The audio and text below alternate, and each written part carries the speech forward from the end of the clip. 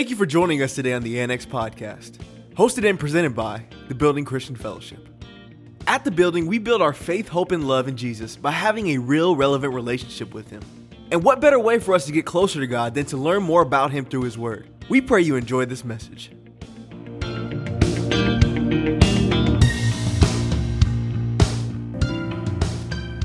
I promise you I'm not a bandit up here. You know, I mean, it's hoodie season. That's like probably one of my favorite seasons of the year. But it's a blessing to be here with you. I thank you guys for tuning in over the airwaves. Those of you guys that are attending service by Facebook Live and YouTube. And of course, all of my brethren that are here in the building physically it's such a good thing to see your faces this morning.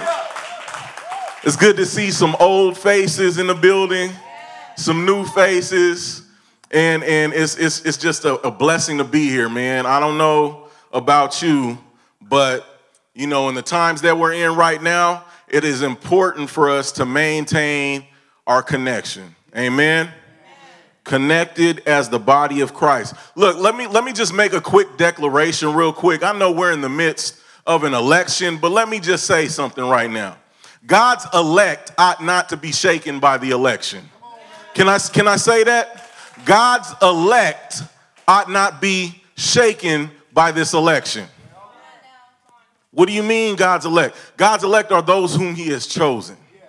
Those whom He has chosen, those who are His followers, those who bear His name. Amen? So God's elect ought not be shaken. If you're not sure who the elect are, you know what I'm saying?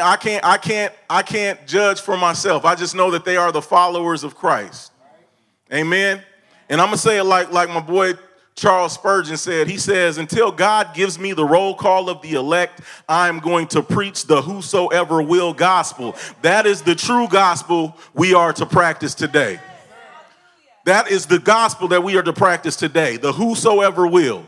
So until we get the roll call and we have the attendance of who the elect are, we're going to keep preaching the gospel. That's what our business here is at the Building Christian Fellowship. So for those of you that aren't familiar, those of you that just tuned in, whatever, allow me to introduce myself. I'm Pastor Donald here at the Building Christian Fellowship. I am the teaching pastor, and I'm also the young adults pastor. So it's an honor and a privilege to be able to share with you here on this Sunday morning and give our pastors a break and let them relax. Amen?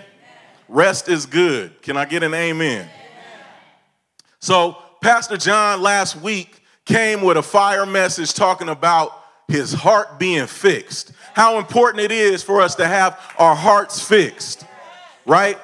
It is our job and our business as believers in a world that is constantly changing, where the environment changes from one thing to the next. We're in the midst of climate control and stuff like that. All these things, climate change, all these things that are happening, going on around us. The social climate is changing. The economic climate is changing. All these things are changing. Laws are being passed under our nose. All these things that are happening, that are going on around us, that we aren't aware of, in the terrain is constantly looking different. Every glance that we take, it is important that we are fixed. And so as he referenced the Psalm of David last week, in reference to all of the things that have been going on in his personal life and all the things that are changing in our lives, he wanted to encourage us to let us know that in the midst of all these changing things, that if we fix our heart upon God, that we don't have anything to worry about, that He will keep us, even in the midst of all this change. So Psalm 57:7 says, in the Amplified, it says, my heart is fixed, O God, my heart is steadfast and confident. I will sing and make melody. You know what? All these things that are changing, all of this topsy-turvy, sometiminess of the world that we live in, it can come about and it can tempt you to lose your song. But as the psalmist just said, that my heart is fixed and is steadfast on God, and I will sing and make melody. And so what I'm here to let you know today, this morning, that it's important that you hold on to your song. Hold on to your song. So I just wanted to give you that quick little encouraging introduction, but I also want to kind of give you guys a a bit of a shaking, if you will. If I can shake you this morning, if I can shake the tree a little bit so the things that need to fall off can fall off, so that way we can bear more fruit, I want to do that. And so with all the turmoil going on during this time where we're dealing with election and we're dealing with this shifting of powers and everybody's in this power struggle for all this stuff, it's one of the things that causes a lot of us to live in fear or to be discouraged is the fact that our American dream is being messed with. And so what is the American dream? So glad you asked. The American dream is the belief that anyone, regardless of where they were born or what class they were born into, can attain their own version of success in a society where upward mobility is possible for everyone. The American dream is achieved through the sacrifice of risk-taking and hard work rather than by chance. So the key takeaways I need you to take away from that is that the term was coined by James Truslow back in 1931. This is not a new concept. This is something that's kind of old, but it's new according to Scripture. Okay, need you to hold on to that. It was a term coined back in 1931 by James Truslow. The other thing is that the American dream was aided by a number of factors that gave the United States a competitive advantage over other countries. One of these things was home ownership and education are often seen as paths to achieving the American dream. So a lot of us, we ain't happy with a lot of the stuff that's going on, legislation being passed, taxation, all this kind of stuff, things going up, going down. And the main reason is because we feel that our American dream is being threatened, right? The big thing right now is to know your rights. Know your rights. We don't want people infringing on our rights. But the thing is that we're living in a hostile political climate right now.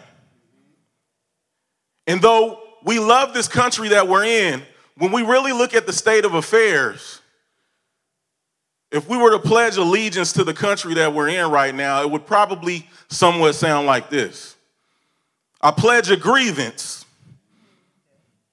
to the flag of the United States of America and to the repugnance for which it stands, an abomination, playing God, utterly despicable, with autonomy and injustice for all. Many of us feel like the opposing side is messing with our pursuit of happiness. And we hear a lot of talk about the way that the system is just broken. The system is broken, but that's not actually true because man-made systems do exactly what they're designed to do.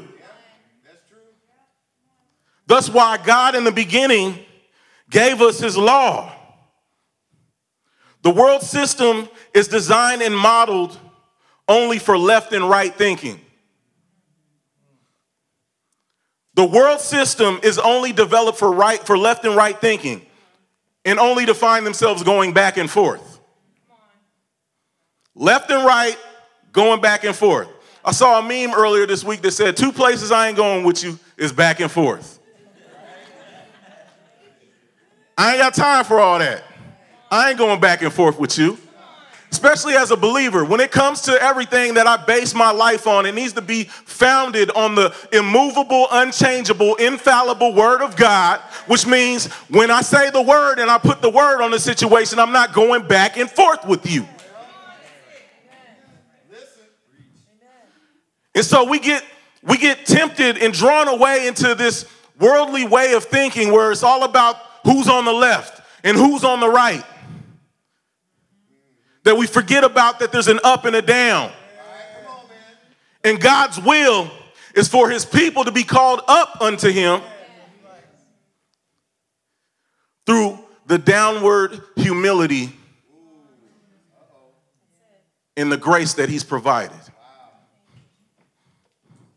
So our posture needs to go downward so that God can bring us upward. Why? Because when we got the left and right thinking, it's all about who's right and who's wrong. I'm right. I got to prove I'm right. I got to exercise my rights. I got to fight and advocate for myself. When Scripture tells us that we have a high priest, we have a high priest who knows everything that we've gone through, because why? He came and tabernacled amongst us. Thought it not robbery that he was equal with God, but made himself lesser so he could serve and not be served. But yet we keep thinking of left and right, conservative and liberal, Democrats and Republicans, banging back and forth on each other. By the way, I mean, I'm not trying to get political with you guys, but if I was to entitle this message this morning, it'd be American Dream or Nightmare. American Dream or Nightmare. It's important for us to be fixed. Pastor talked last week about having a fixed heart, but I want to take it a step further and help you to understand how we are to have a fixed heart. Because it can't just be our heart that's fixed alone. We have to have a fixed mind. And we have to have our eyes fixed.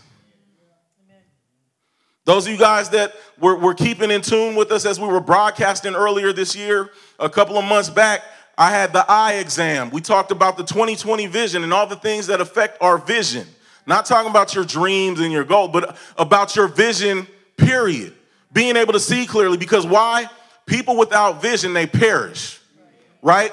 And that's why God has shown us through his scripture that vision is so important to him. And it's very important that his people have vision, because when you look at the scriptures and you look at the gospels, that the majority of the miracles God had Jesus do here on earth were restoring of sight to the blind. People thinking that they could see and they were blind. So it's important for us not to just have our heart fixed, but have our mind fixed. Isaiah 26:3 tells us that you will keep in perfect peace all who trust in you, all whose thoughts are fixed on you. 2 Corinthians 4:17 says, for our present troubles are small and won't last very long, yet they produce for us a glory that vastly outweighs them and will last forever. So we don't look at the troubles we can see now. Rather, we fix our gaze. We fix our eyes on things that cannot be seen. For the things we see now will soon be gone, but the things we cannot see will last forever. It's important for us to have fixed sight. Last thing I want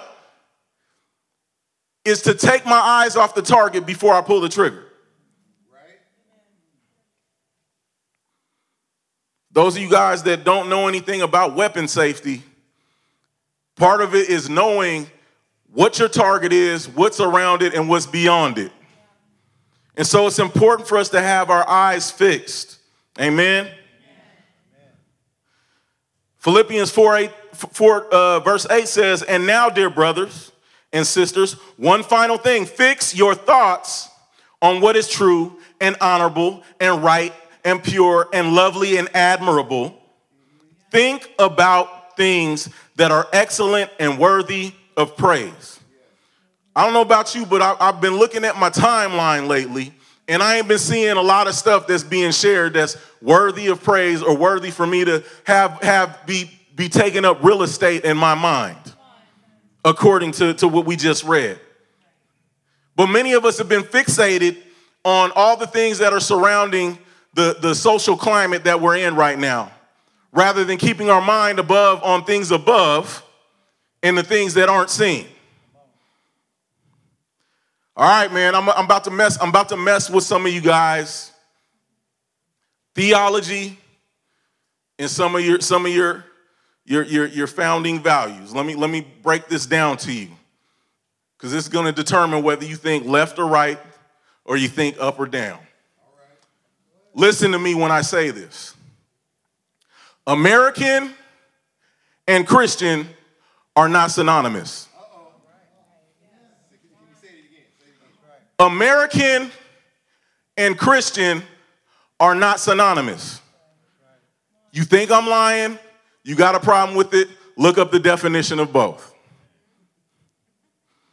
The American dream and the will of God are not synonymous.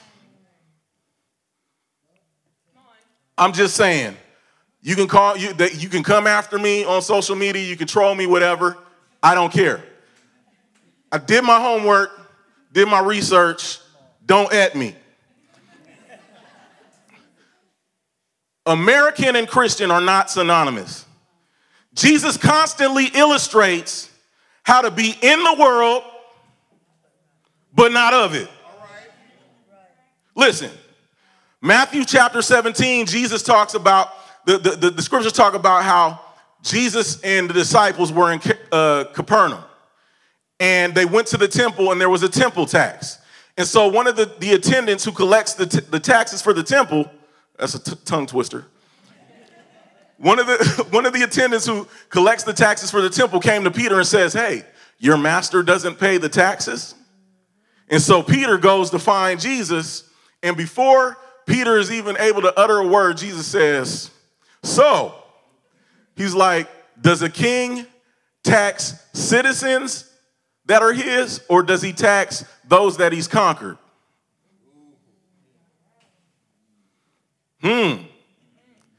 Does he tax his own citizens, or does he tax those that he's conquered? Peter's response was, those that he's conquered. And Jesus says, well then, the citizen is free. However, so we don't offend them, go down to the fishing bank, cast your line in, the first fish that you catch, open his mouth, there'll be a silver shekel in it, and then go pay the taxes for you and me. I know that sounds crazy. That sounds so bizarre. But again, we have to realize, what is Jesus illustrating?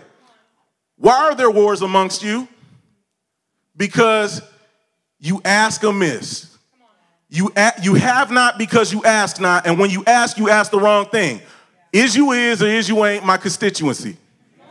What do you mean? Oh, we sit there and we beg these politicians to take care of us and meet our needs, not knowing that we have a God who owns the cattle on 1,000 hills. We have a God who is promised in his word that I shall supply all of your needs according to my riches and glory. And here it is, we see that Jesus, he ain't got no money on him, but he says, hey, go down to the fishing hole, put your pole in, the first fish that you catch, open his mouth, and there'll be some little something in there for you, and you can go take care of the business for us. Mind you, that Jesus just said, technically, I'm not a citizen here. But so we don't offend them, let's go ahead and honor the system that they have set in place. Okay, so here it is. Again, are we thinking left or are we thinking right? Or are we taking the godly approach of up and down? Because I can guarantee you that you look to the left is going to let you down. You look to the right, they're going to let you down. You go back and forth, and you ain't going to get nowhere. But if you would stop, take a second and humble yourself and go downward and look up, your need will be met. It's crazy to think that Jesus would have a fish. We catch fish to eat them. But he caught a fish to give him money to go and pay. Does this not sound like supernatural, like just like something crazy, some kind of supernatural thing? I mean, like if coyotes can bring whole people over the border, some of that went over your head. But I'm just saying, like, there's like supernatural. It's not really hard, people. It's not really hard to trust in God. Why? We're to cast our cares on him because he cares for us.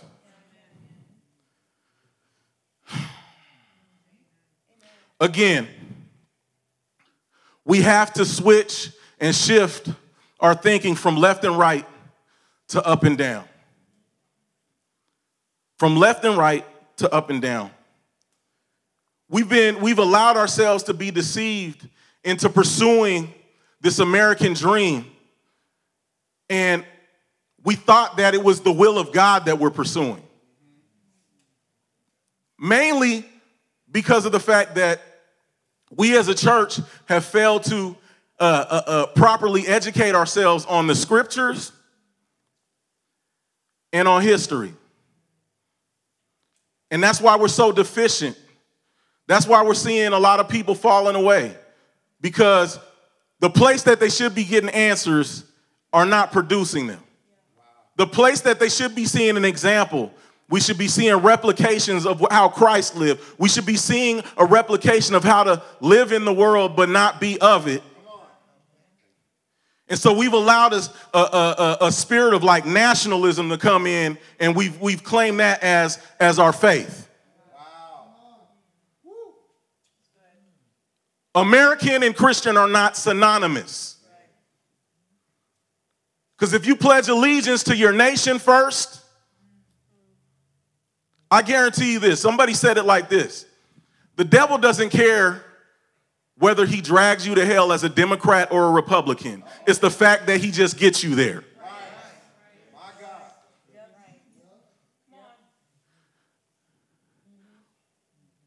What are we pursuing? What are we going after? What is our heart fixed on? What is our gaze fixed on?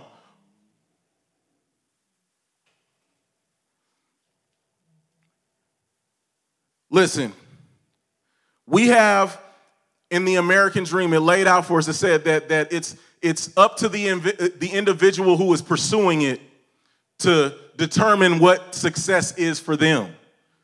But I want to let you know that God has always had a plan of success for his people. Yes, sir. He's always had a plan of success for his people. And it had nothing to do with acquiring properties. It had nothing to do with acquiring a certain socioeconomic status.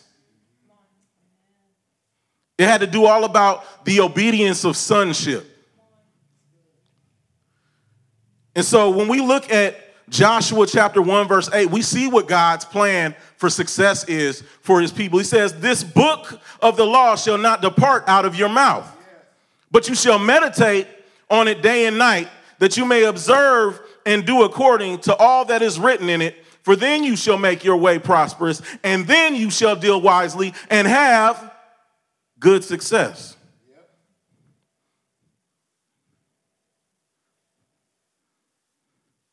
How do you know that you're a nationalist rather than being one of his sons and daughters? You probably know your rights before you know the word. My God. Right? You could probably tell everybody all about the person that's running for office and everything that they've done rather than what God has done.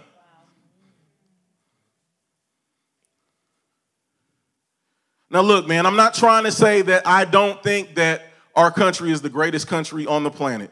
I do. Yes, sir. I come from a family of those who have served in the military. And I honor that. I'm thankful for it. I'm grateful for it. Can I just talk to my patriots out there that might be misreading this real quick? Let me just say this. There's nothing more honorable in this country than the men and women who serve and have served in our armed forces. There's nothing more honorable in this country than those who have served and are serving in our armed forces. Some who have served to the point where they have given limb and arm and have given the ultimate sacrifice. We know that according to scripture that Jesus said that there is no greater love than a man who lays down his life for his friend. We thank you for our friends who have laid down their lives serving in our armed forces. But let me tell you something. Their sacrifice, the blood that they shed, will not suffice for the judgment of God. I'm thankful for their sacrifice, but their sacrifice does not appease the judgment that comes attached to the sin that you and I and they are all guilty of.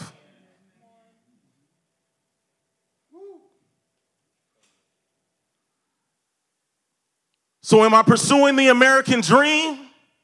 Am I placing it above kingdom things? Am I placing my nationality over the citizenship that I have in the kingdom? Listen, let me break down to you why your ultimate pursuit should not be the American dream. We find that in John chapter 17. And Jesus said this, "My prayer is not for the world, but for those you have given me, because they belong to you. All who are mine belong to you, and you have given them to me, so they bring me glory. Now I am departing from the world. They are staying in this world, but I am coming to you. Holy Father, you have given me your name. Now protect them by the power of your name, so that they will be united just as we are. During my time here, I protected them by the power of the name you gave me. I guarded them so that not one was lost except the one headed for destruction, as the scriptures foretold. Now I am coming to you. I told them many things while I was with them in this world, so they would be filled with my joy. I have given them your word, and the world hates them because they do not belong to the world, just as I do not belong to the world. I am not asking you to take them out of the world, but to keep them safe from the evil one. They do not belong to this world any more than I do. Make them holy by your truth. Teach them your word, which is truth. Just as you sent me into the world, I am sending them into the world. And I give myself as a holy sacrifice for them, so they can be made holy by your truth. That's the sacrifice.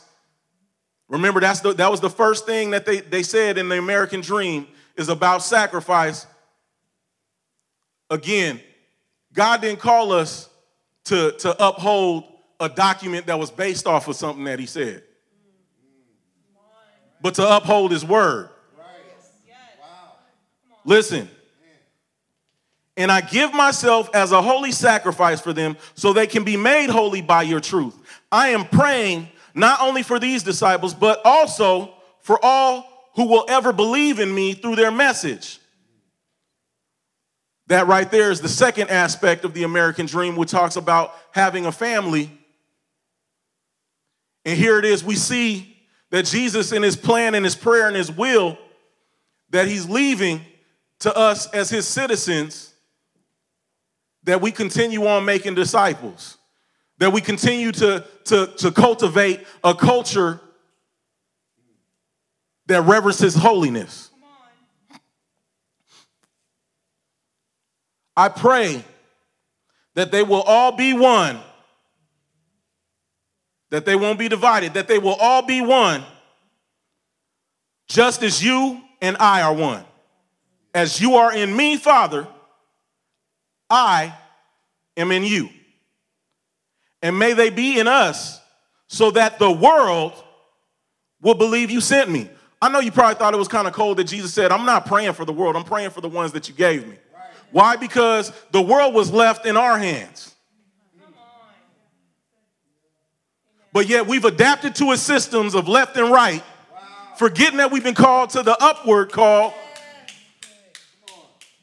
And the world steadily goes to hell in a handbasket.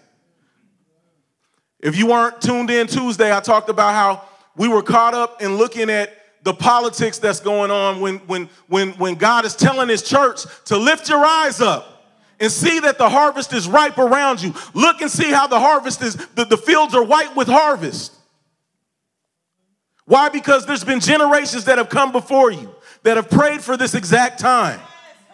There's generations who have sowed in tears before you, and they planted, and now it's harvest time. Time is of the essence.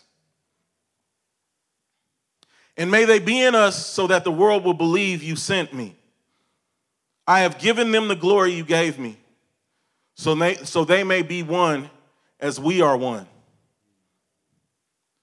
I am in them, and you are in me.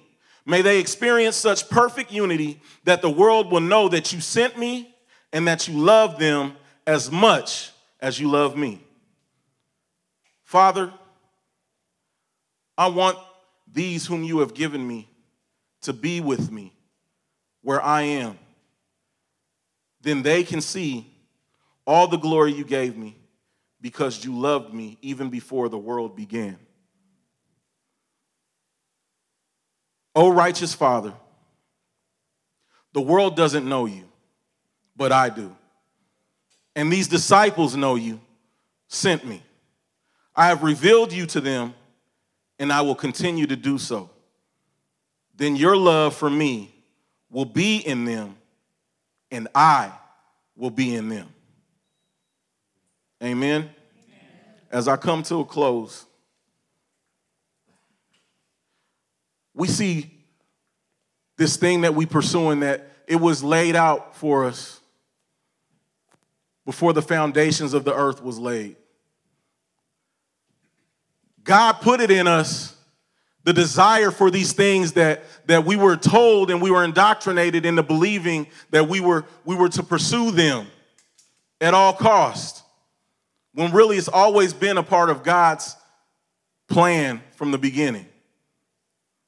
It's not an accident or a coincidence that we're in an age right now where everybody's got a plan that they think is best for everyone. That people are consulting and meeting with people and sitting across the table from people that they would have never thought they'd sit across from, and upsetting people that they thought that were rocking with them the whole time. In this cancel culture that we live in pursuit by their own means of something that was always a part of God's plan from the beginning.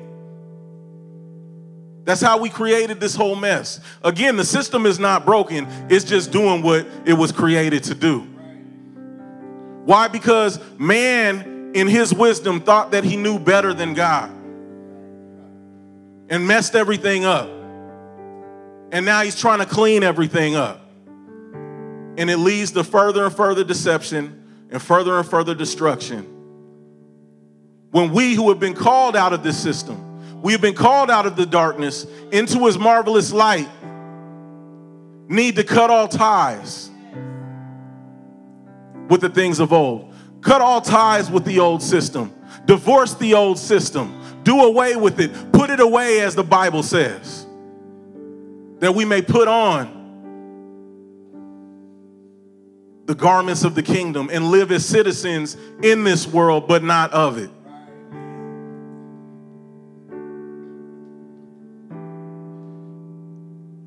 If I want to leave you with one thought today, it's this.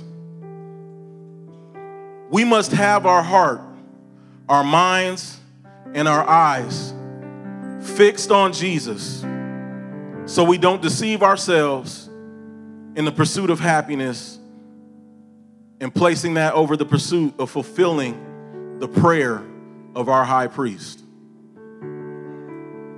Amen. What we just read in John chapter 17, Jesus, he bared his soul in letting the Father know what was most important to him. What was most important to him was the fact that the Godhead is one and they operate in unity. And being the fact that we as his body are his representatives here on this earth, that he would see his body united as one, as he and the Father are one. And that's why I started this off this morning with that the election ought not be a reason for the elect to be shaken. It ought not be a reason for us to be at odds with one another. It ought not be something that we should allow to come in between us. But yet we look around and we see that the church is divided. It's one thing for the country to be divided, but it's another thing for the church to be divided. I've never seen a severed arm, thrive, and be productive. And here it is. We're walking around divided. So I challenge you, brothers and sisters, exercise your right to vote. Exercise the fact that you have these rights and these freedoms here in this lovely country of America. But understand that you have a higher call. There's a higher expectation placed on you because you are not a citizen of earth, but you are a citizen of heaven. Amen. Let's stand to our feet and pray. Hallelujah. That's all the time we have for this episode of the Annex Podcast. But we encourage you to get connected with us by downloading and using our TBCF app today. Or you can visit our website at tbcf.life. That's tbcf.life. Until next time, thanks for stopping by to the Annex Podcast.